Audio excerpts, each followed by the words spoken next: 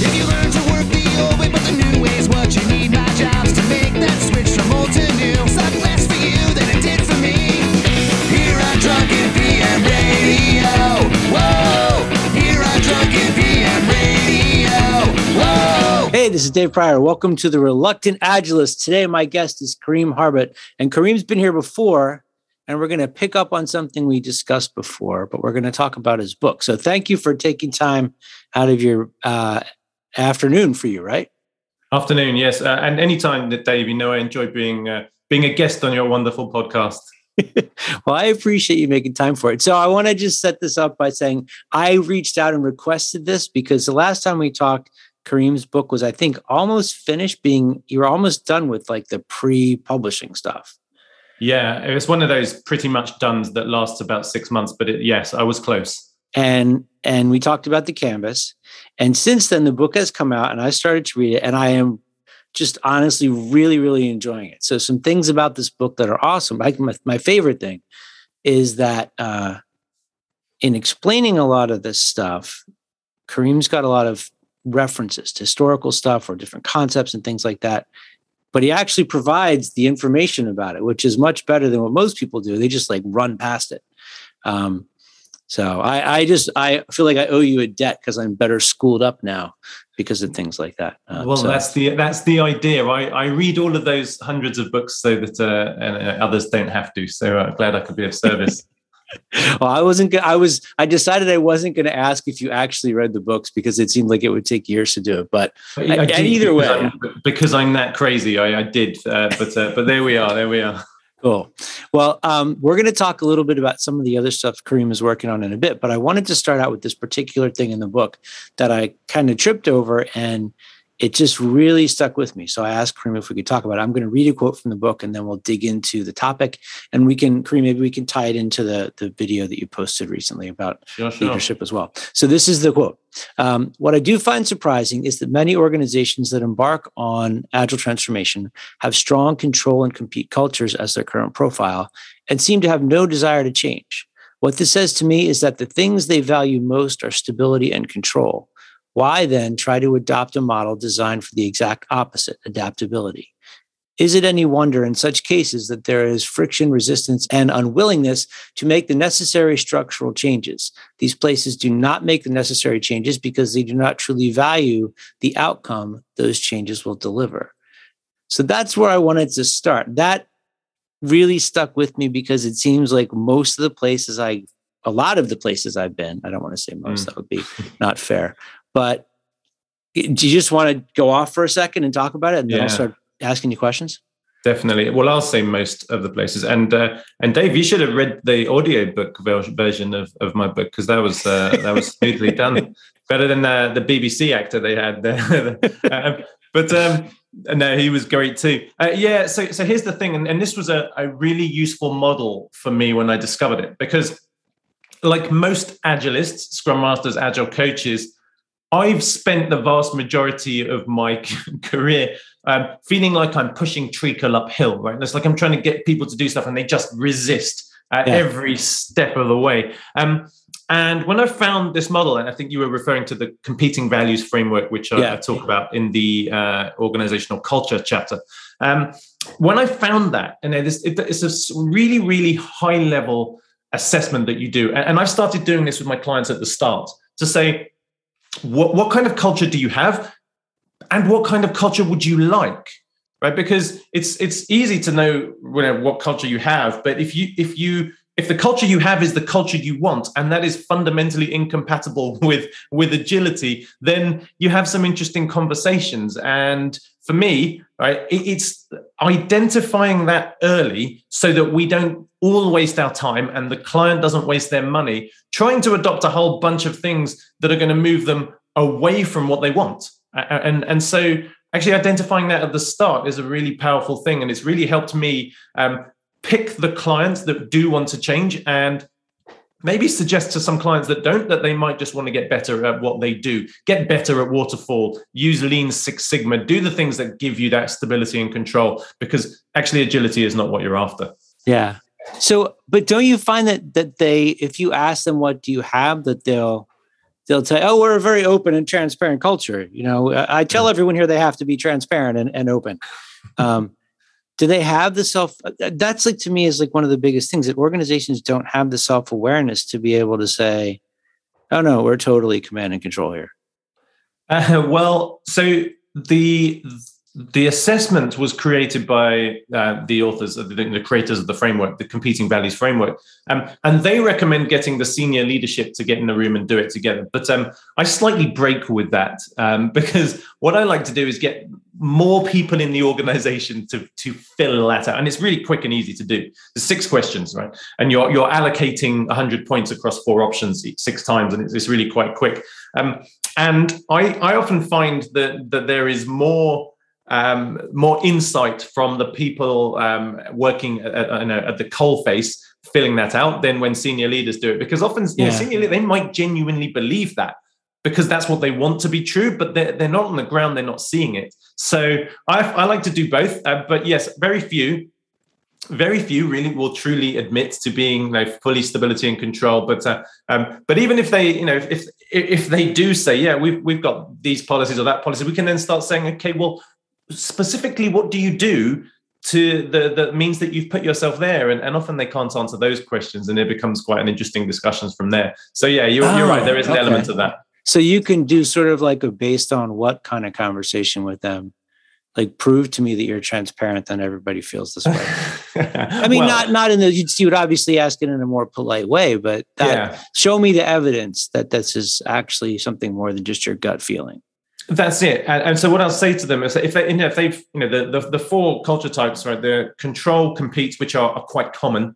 And then you've got create and collaborate, which are the more agile, friendly, innovation, focus on people, focus on customer value and experimentation. And if they put themselves up there, I'll say, that's great. Can you tell me about some of the policies, the tangible policies you've got in place to encourage experimentation?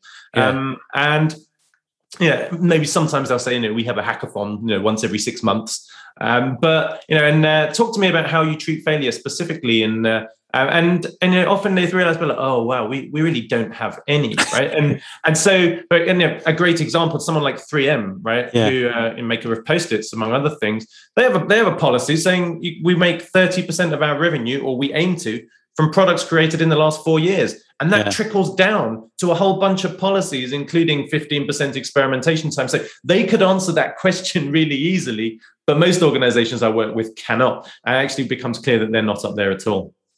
Do you find that many of them will, as evidence, reference something like you mentioned the Google thing? It's been a while since I taught at Google, but when I was there and I asked about that, they're like, oh, yeah, we don't do that anymore. But they still get all the, accolades for it, and everybody thinks that's happening. Do you find that that's it's something they did once and they always talk about it, but it's not like a habit anymore? No, mostly they didn't do it even once. But they just made it up. Well, I mean, there's Google once had a policy of 20% experimentation time, and that's something they did it for a long time. They don't do it now. Whereas, sometimes they'll say, yeah, we did a hackathon, or once every quarter we spend a day, and it's like, well, that's good, but it's nowhere near enough. And so, yes, that happens. You do get that, but for me, the important thing here, and one that we forget often as agilists, is when you seek to be more adaptive, more responsive, more innovative, more agile, that's a gain that you get, but you have to give something up, right? Yeah. And what you have to give up is stability and control. And so it's really easy to say we want to be agile. The flip side of that is, okay, are you willing to give up some stability and some control in your organization in order to do that? And often the answer is less clear for them. So actually phrasing it that way is quite valuable sometimes. It's easy to say I want more of something. It's harder to say I want less of something. I definitely want to dig into that. The reason I was sort of hammering on that, are they really doing this stuff, is I feel like there's an amount of shame that comes with, they don't want to admit that we don't do all that stuff. But if they are more on the controlling side, then okay. I mean, to me, it doesn't have to be a negative thing or a bad thing. Yes, it might put them at risk for a lot of things, but there's values in place and they're the values that are there. And I think that thing about the cost of getting what they want, that's the thing I was going to ask you about next is, do they really understand what it's going to take? I mean, like how much cod they're going to have to eat every day to look like The Rock? Well, it's funny. You talk about diet and nutrition and training, right? Because the analogy I give is if someone says to me, would you like to drop 1 or 2% of body fat? It's like, well, I'm quite a skinny guy already, but I wouldn't object to being leaner, right? If they say, right, you need to drop your calories and run 10 miles a day, I'll say, well, wait a minute. My biggest problem is that I'm too skinny and I actually want to bulk up. And so if you're giving me a prescription that moves me away from my goal, then I'm going to resist it. Whereas, if you then say, right, in order to bulk up, you need to do X, Y, and Z, I might still say, like you, it's like, oh, actually, I don't want to do that.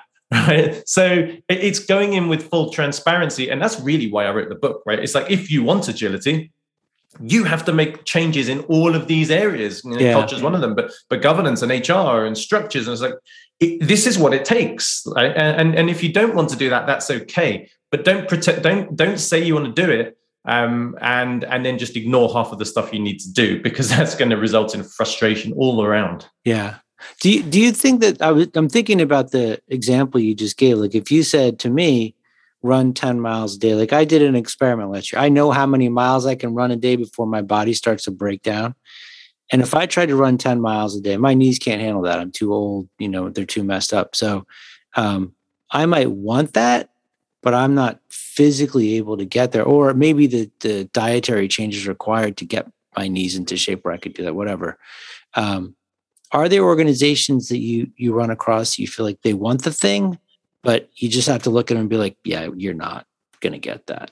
That's not happening for you. No, I don't think, like, if there's a genuine desire and it makes sense, because remember that, like, not all organizations should be shooting to be predominantly flexible and adaptive, right? If I'm an air traffic control organization, for example, I want stability and control over everything, right? So there's not a good or a bad, there's not a right or a wrong, there's what we believe will help us be successful in our context. So actually, that's sometimes okay, but it's very rare when there's a real desire to change. And by change, I mean actually make the changes necessary. And the sacrifices, yeah. Yeah, that organizations are unable to do that. They may hit some road bumps, right? And they may think that A is going to work and actually B is a better option. But then they find that out and they change. And so, no, I've never seen where there's genuine desire, like the company's knees giving out, right? But what I've seen is two reasons. One, we want to be agile, but we don't really know what that means. And two, we do know what it means, and then we choose not to do it. So they're the reasons I think organizations fail. So they may not even be actively choosing to do it. That might just be like muscle memory from the control thing that they haven't been able to shake off. Yeah. And it might be that they don't know how to change culture, right? Because people say we need to evolve our culture to one that is more aligned with the values and principles of agility. It's like, great, how do you plan to do that? I don't know. How do you change culture? You should just go and change it. And this is another thing I say, right? Culture is an emergent property, like a shadow on a wall. You don't just change the shadow, right? You have to change the things that cause the shadow. And for culture, that's people's behavior. But even then, you don't get to directly change people's behavior. You change the system in which they operate, and then the behavior changes, and then the culture emerges. So there's a lot of experimentation, and it's a lagging indicator.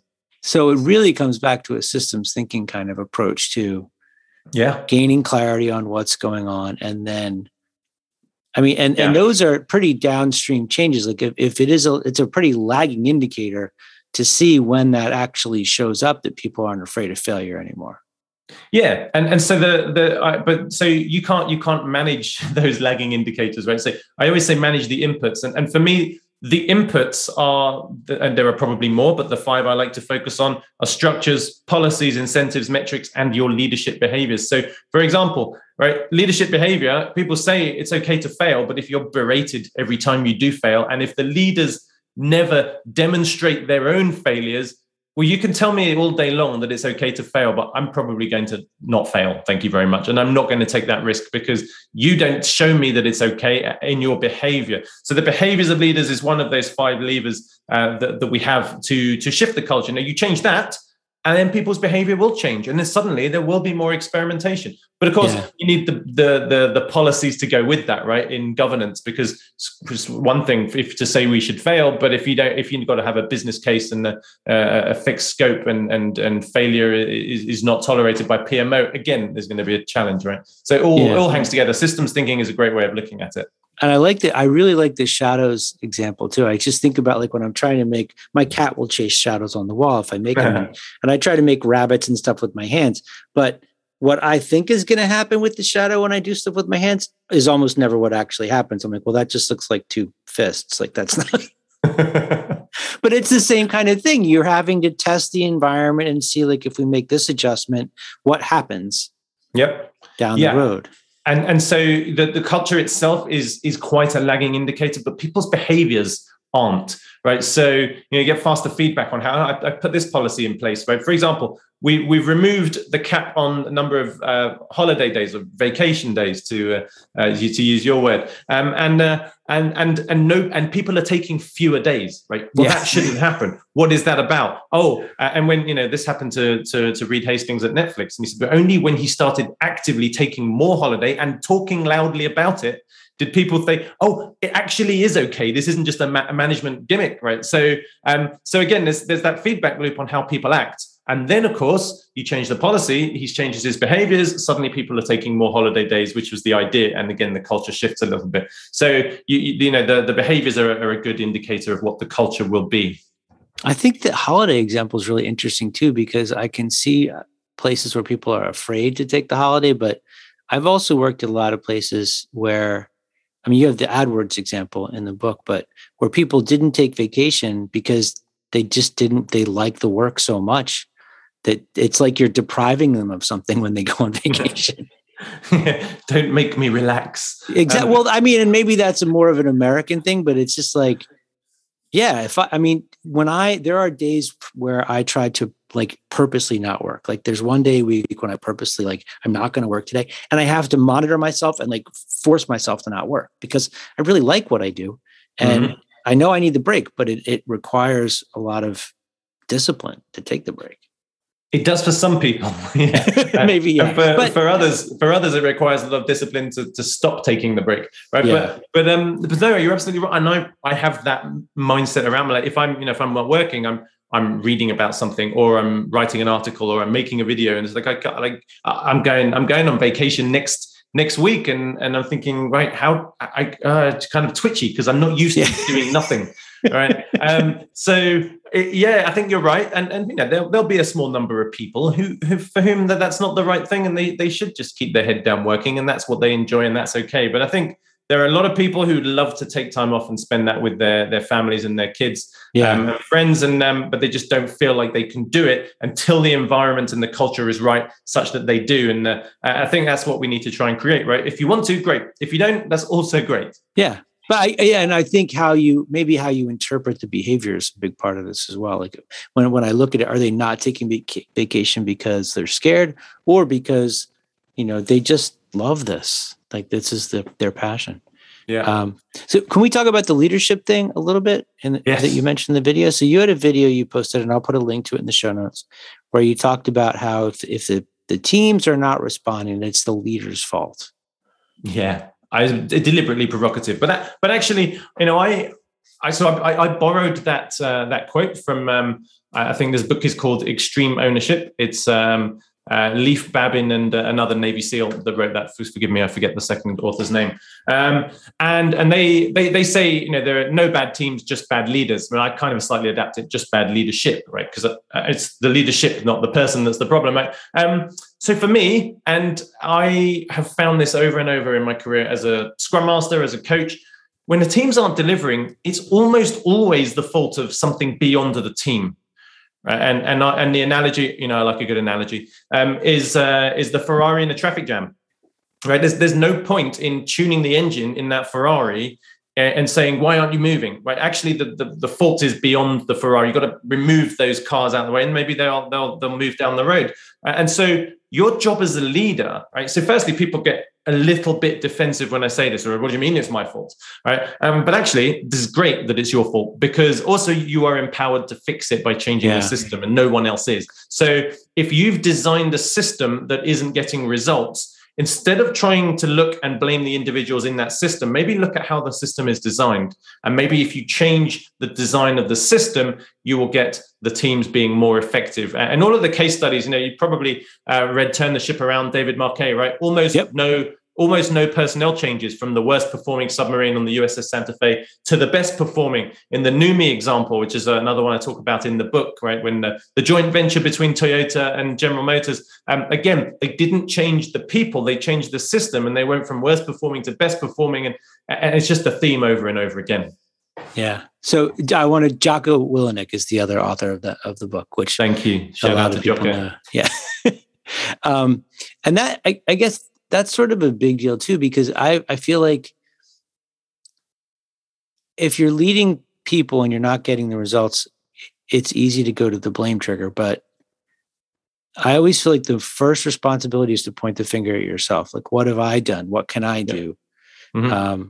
How can I create a behavior that might create change? And I think it's hard for a lot of people to take that. I mean, I'm always thinking about Christopher Avery and the responsibility process, but to take that step away from blame and take ownership of it, like, okay, I've made choices. They led to this. Damn. It's hard. It's hard, but it's really empowering, because if the blame lies elsewhere, then you can't fix that. Yeah. As a leader, right? That's out of your hands. If the blame is, and I say the blame is with you, right? If the problem is with the system you've designed or someone else in the organization has designed, you can fix that and actually say, well, would you rather have the levers of power in your hand or in someone else's hand? Right? It takes a little bit of sort of stepping up, but then it's incredibly empowering, because you get to fix the problem, because you can't fix other people. Yeah. What you can do is fix the system in which they operate, and you'll get dramatically better results. And Deming talked about this, right, all the time. And I've read quotes between 85 and 94% of the results you get is down to the system in which people operate, not the people. And there are many quotes around that from Deming, but I have found the same too. So kind of maybe along those lines, you talked before about how you have to have these conversations with people in the organization about if the organization is capable of change. When we talk about the leadership, do you have that conversation with them as well? Like, what are you willing to give up personally to achieve this? Yes, but I don't necessarily.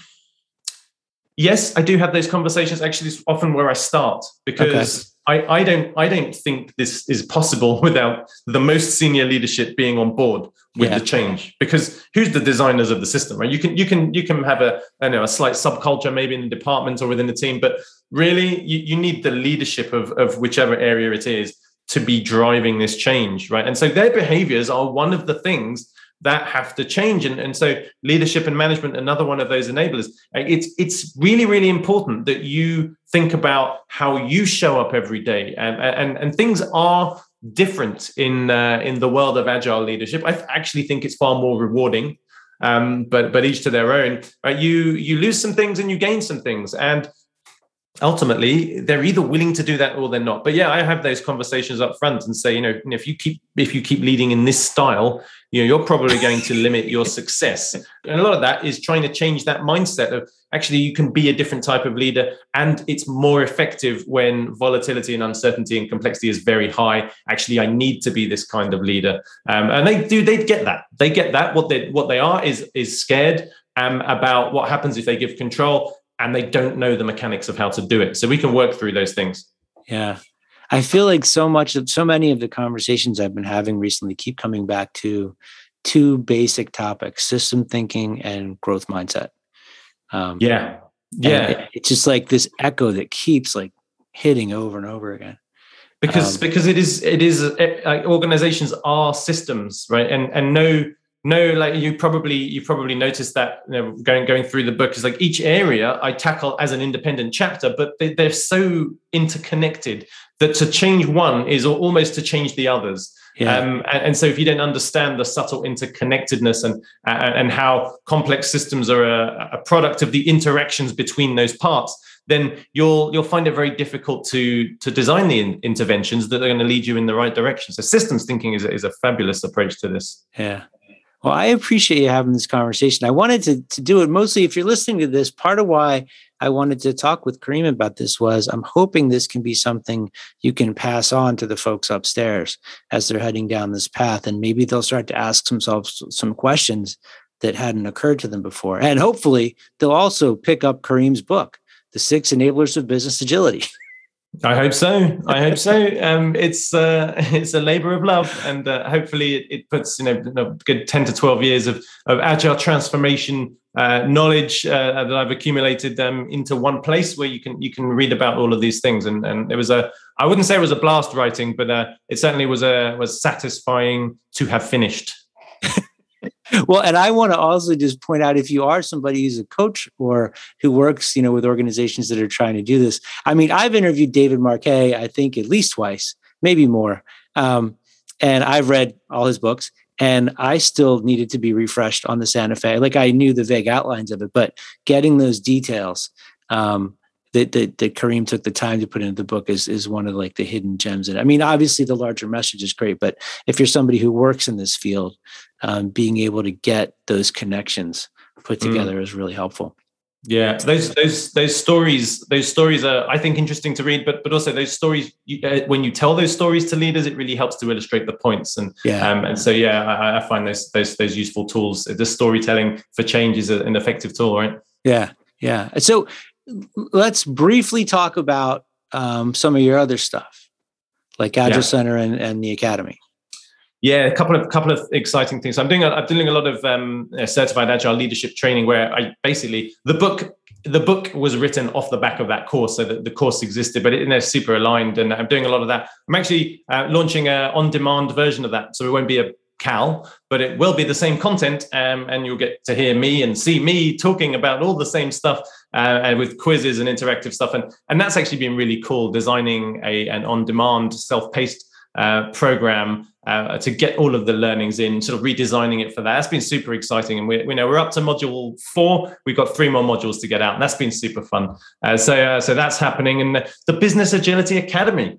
So I like to keep myself busy. The business I started with a colleague of mine. Really, the idea is that how do we really professionalize business agility coaching? And I find that there's a lot of people practicing this who really don't understand the organization. They don't understand how business operates, right? We kind of slightly turn our nose up at people with MBAs, but then that's really, really valuable knowledge when you're speaking with leaders and you're speaking about how to do complex change in an organization. You should understand how to read a balance sheet and a cash flow statement. You should understand innovation. You should understand business strategy, and you should bring that together in your toolbox with all of the cool agile stuff. And that's really the area we're focusing on, validating people's journey in that space. Okay. So that's the Business Agility Academy. So it's going to be the most rigorous credential out there. So it's not 2-day trainings. We're not kind of selling 2-day trainings. You take your own journey in whichever area you want, whether it's Scrum or Kanban or Safe or this or innovation, and then you come to us with case studies and client references, and we validate you have got those core capabilities. So that's what we're aiming for. Okay. And I just want, if you can briefly explain what you mean when you say CAL, because I'm not sure everybody who listens to this is going to be familiar with it. That's a good call out. CAL, Certified Agile Leadership Training, which is the Scrum Alliance's offering for senior leaders and those coaching senior leaders through to creating business agility. So CAL is what it's shortened as. But Certified Agile Leadership, and again, it's the thing that I enjoy teaching the most. I love teaching Scrum, but this is where my passion is. And so what he was saying was he's got the CAL classes, but you're offering an online non-certified version of that as well. Yeah, because for 2 reasons. One, so that the people who come on my CAL class, my 2-day training, can go back and watch that, right? So Like so many people forget stuff. And two, not everybody is able to travel or wants to take 2 days out of work. So if you just want the learning and you don't mind not having the piece of paper, then which I think the learning is most of the value anyway. Then you can do this another way, right? When it's it's cheaper, it's easier, it's at your convenience, and of course it never goes away. So you can go back and revisit that. And I think that's the way training is going, and I think we need to be offering that as an option too. Cool. All right. So I'm going to include links to all of this. I really appreciate you writing the book and taking the time out to be interviewed again. And I hope you actually get to take a vacation. Well, yes, next week I will be in Turkey for the week with my family, loving it. So awesome. Looking forward to that. And I appreciate you reading the book, Dave, and all your feedback and having me on again. So much appreciated. It's always fun talking. Yeah, thanks, man. All right, take care. If you learn to work the